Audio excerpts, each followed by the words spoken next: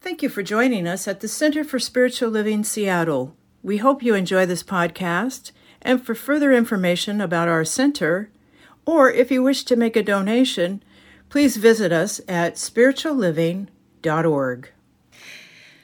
The theme for this month is the power of belonging, and belonging is important. People desire to belong. Actually, it's in our DNA because as we were evolving physically and spiritually and mentally and emotionally, to evolve, we had to cooperate. To evolve, we needed each other. Individuals did not survive too well in the wilderness. Maybe it's because our claws weren't as good as others, and we didn't run as fast as some of the predators, and we had no great teeth to bite into things. So just genetically, we needed each other, if nothing else. But I want to talk a little bit more about belonging, but make it more specific and to belong to a community. Because we can also belong to we can belong to a flower club, we can belong to a book club, we can belong to a mother's group, we can belong to a co-op, but I'm not sure that is the same as belonging to a community. Now, because I want to define community. Community is a network of relationships that support the well-being of the participants. The well-being of the participants. If I go, please don't take this literally, but if I ever retired, I would join an outback horse group where they go out and pack in and pack out. The problem is I'd only pack in and then I'd leave because I'm not camping. But anyway, I like the idea of the horseback ride. I could belong to that group, I'd learn from that group, but that group is not there to support me in my own evolution and my own well-being. Do you see the difference? That starts to show up, though, in kind of communities forming. I've not watched it in classes and in sacred travel and in this thing that we call sanghas, which is a Buddhist term for a collection of people who are there to support each other through their evolution, their spiritual evolution. This means it's not the same as I drop in and visit. It's a little bit different.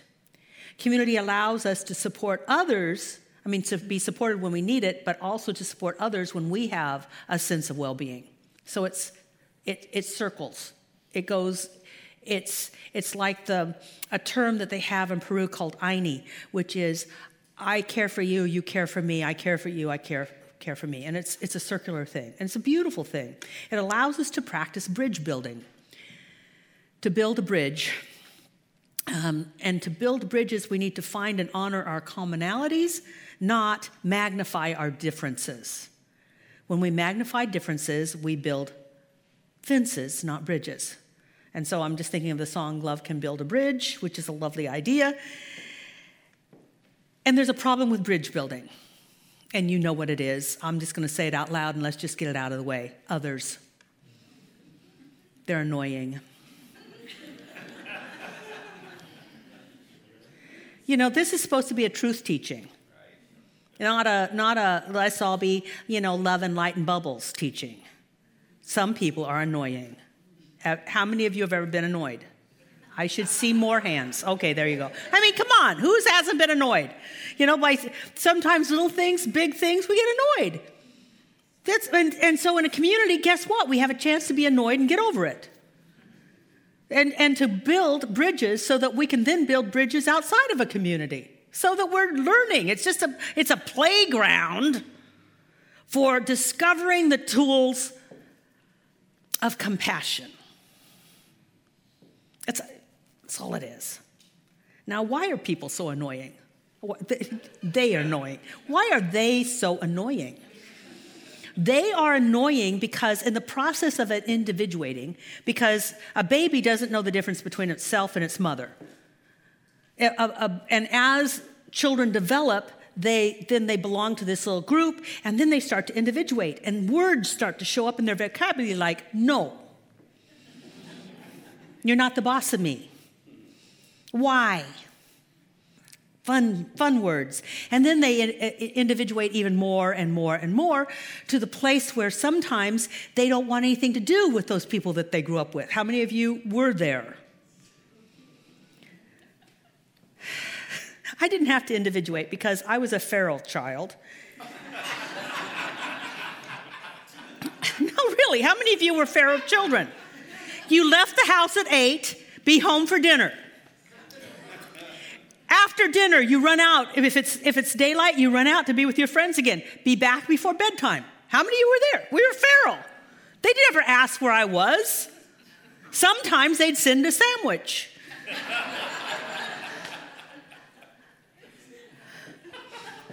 I didn't need to individuate. I was individual. But sometimes we still need to do that. So I didn't need to rebel because I was my own character.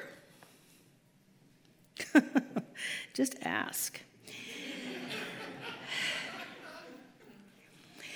But people in their process of individuating, whether it's with your family or just with the society around you, we build preferences. And preferences are great. They're perfect. It's wonderful. It's normal. It's natural. It's good. Preferences serve us. That's why Tim and I never eat each other's ice cream. Because I'm not eating that berry stuff. And he's not eating the peanut butter and chocolate. So I can open up the freezer at any time and I know my ice cream will be there. And it won't be touched. That preferences are good.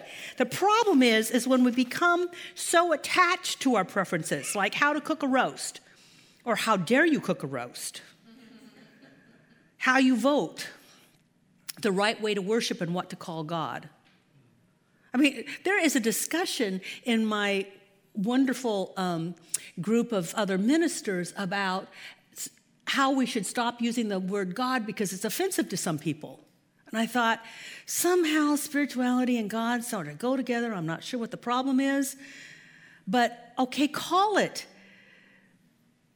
the original expression of all life and intelligence that expresses itself through all creation from the beginning and will be at the end. But it's so much shorter to say God.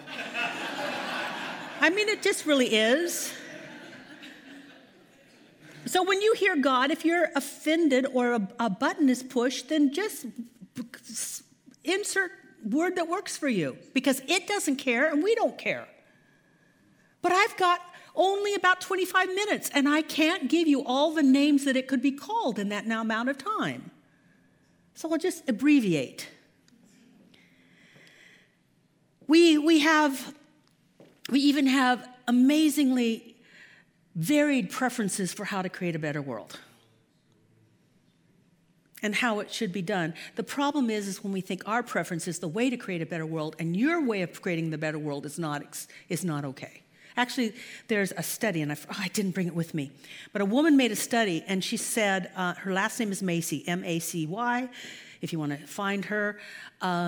She said that people contribute to the world in 3 ways. One is to be an activist. One is to be a builder. An activist will go out and say, oh, holy hell no to what's going on. A builder goes inside the systems and redo it from the systems. And the others are called consciousness builders, and they do it by doing internal work. All 3 are just as powerful as the other 2. And you follow your way, and your way is not the only way. And yet I hear that. You got to be doing this. Well, we're all doing if we care about the world, we're going to do it in a way that works for our personality and our own consciousness. And we have to honor that in other people. So, this is a community. And so we base the community on what we have in common. And I would say what we have in common is not so much what's on the outside, although we could look at this and say, okay, there's some commonalities here. But what we really have in common is a desire to have an experience of spirit, an experience of the spiritual. Now, I want to just tell you a little bit about what I believe the spiritual is, This is just my definition, so you know where I'm coming from when I talk about it. My definition for spirituality is a need to connect with something greater than ourselves. But that's not all. Because then it could just be a hungry, aching need. You know, according to some people, people have a need to connect to something greater than themselves, but they don't connect, so then they fill themselves with other stuff. Like drugs or activities or processes to fill that need.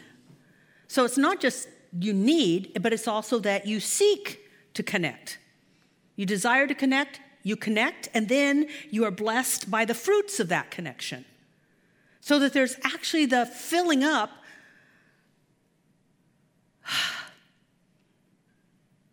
in such a way that life becomes more fulfilling and more satisfying. See, we are so beyond the law of attraction, which is such a tiny little narrow focus on this thing called spirituality. When we seek spirit for spirit's sake, spirit fulfills itself through us, and good things begin to happen. Jesus said it this way, seek ye first the kingdom of God, and all things shall be added unto you. And what we're saying is, seek your connection, establish the connection, and live from that connection, and things seem to just go better. I should just have this new slogan. We should have it. Oh, I got it. We've wanted to know what to put on this side of the street. Things go better with God. I think. But who knows what Coca-Cola would say about that anyway.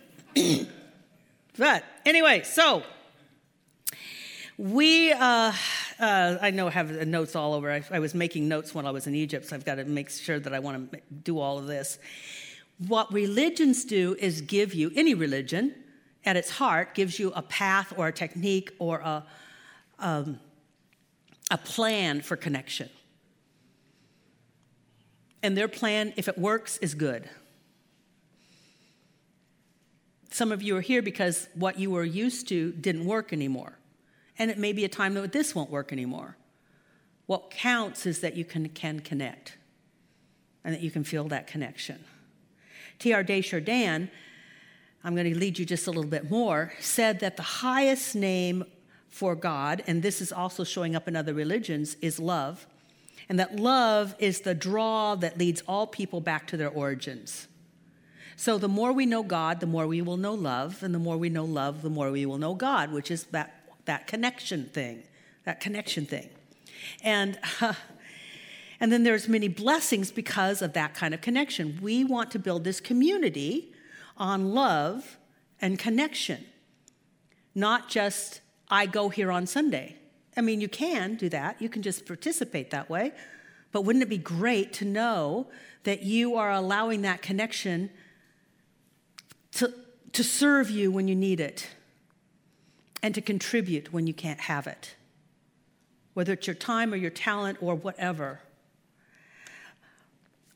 See, belonging can also happen not out of love or out of this desire for blessings or out of a commonality called God. Belonging can also happen because, unfortunately, for hate or just a desire to not be lonely anymore. And then I don't think that really serves the heart as much. So if love is a word for God and we're starting to connect with God, it shows up in people as compassion. It shows up in people as compassion.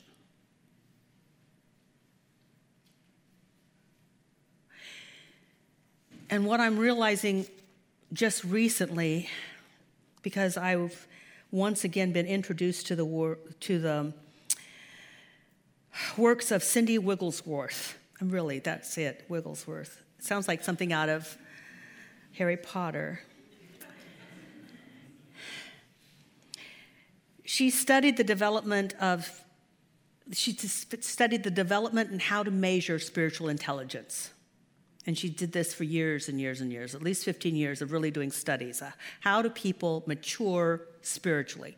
I mean, we have measurements for emotional intelligence and intellectual intelligence, mental intelligence. And so how do we measure and grow in spiritual intelligence? And so I'm just going to take one aspect of what she talked about, which is how we grow in compassion. Because God shows up in us as compassion. Now, people will sometimes say God's compassionate. No, God's not compassionate. God's just love. But it acts through us compassionately. Love in action is compassion, and it moves through us. And it's thrilling. How many of you have just been taken over by this, not even desire or need, but just found yourself being an instrument of God? How many of you have felt that? It's thrilling. It's filling. That's compassion. I do weird things in Egypt because people expect it. Actually, I think I'd like to do it here. That would be weird. So what we do is we take priests, men, and we make them priests of Horus or Sete or whoever, and they actually take on that assignment, and they become it. And then they activate the priestesses by activating their mind and their heart, and they become priestesses. They just do. I mean, how do you think they did it thousands of years ago? They just did it. Like, we make something so complicated. It is so easy to become great. I mean, really. These, and I watch them, like, they get activated, like, whoa. I mean, really, I'm not making this up. How many of you have been a priest or priestess in Egypt? It wasn't, you felt it, didn't you? Boom, boom, boom, boom. And then, so we go to the temple of Isis, and the priestesses they get the four corners of the Holy of Holies, which we have to ourselves for 2 hours. And I said, just create magic in the room. And they said something just flowed through them. They just said, I'm supposed to create magic, and they were creating magic. There were orbs and lights flying all over the place, and it was pitch dark. It was so cool. This is what's possible when you just let God use you.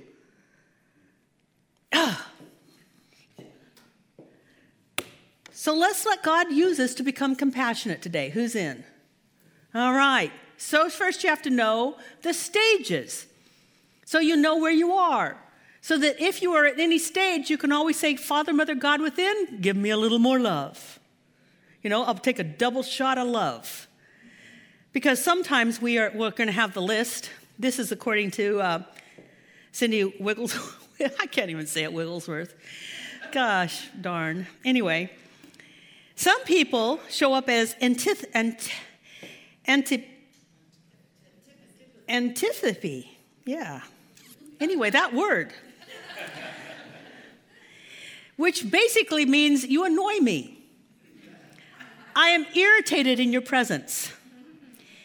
You don't click with any of my preferences. In fact, you push all my buttons. This is what happens when we judge people by the outside. We don't get to know them. I don't want to know you. I look at something about you and I don't care about it. It shows up in hate crimes, like people are killing people. Why? Because they go to that synagogue or that mosque or whatever. Right after 9/11, anybody wearing a turban was fair game for some people because they were different and who knows who they are. And they took out all their anger on anybody that looked suspicious. That's that word. But you're not there. But sometimes we just get a little bit of it. Not bad, just don't want to sit by them. I was tested.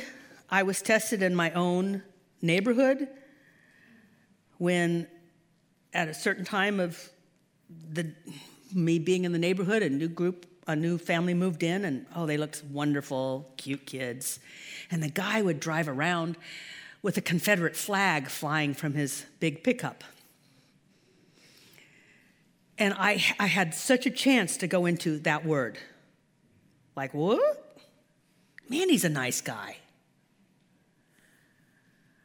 I don't know what that thing is about, but he's good to his kids, he's good to the neighborhood.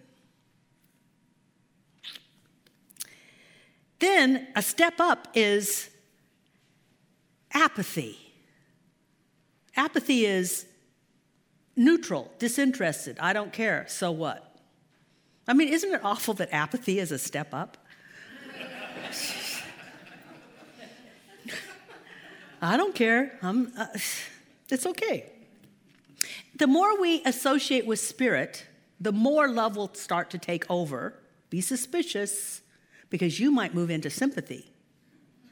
Sympathy is I see you, I see your hurts, and it bothers me. Unfortunately, the energy in sympathy is, I'm one up and you're one down. And I have some pity. And nobody likes pity. How many of you have ever liked pity? So then you say, okay, more Father, Mother, God, or whatever you want to call it, that which is within me, I'll take a double dose of love. And then we get to move into empathy. And empathy is a peer-to-peer emotion. Your sadness is my sadness. My heart expands because I feel your hurt. It is actually a developmental shift where you feel what others feel. You start to feel oneness. Unfortunately, it can become incredibly difficult because it can blow our circuits and we feel powerless to do anything. And so therefore, we withdraw and we isolate because this just hurts too bad. I don't want to know. And then we hide. Don't tell me what it is. We avoid seeing pain. We avoid seeing others in pain. It's not apathy, it's self-protection. But if we continue to say, Father, Mother, God within, give me another dose of some love. I want more love. Fill me with love. We can move into compassion. Compassion is that we keep our empathetic connection to others without feeling overwhelmed. The distress circuits in our brain are managed and not blown. We can be fully present and take wise action without burnout. Doesn't that sound wonderful? Because I've watched people's, when sometimes the heart opens and it's like we don't even know what to do with it. Well, guess what? We can't do anything with it. Just like those people who become the priestesses, they didn't act like priestesses, they became priestesses. We don't act compassionate, we are compassionate. We become the love of God in form. And we let it move us in wise ways because Spirit knows better than we do.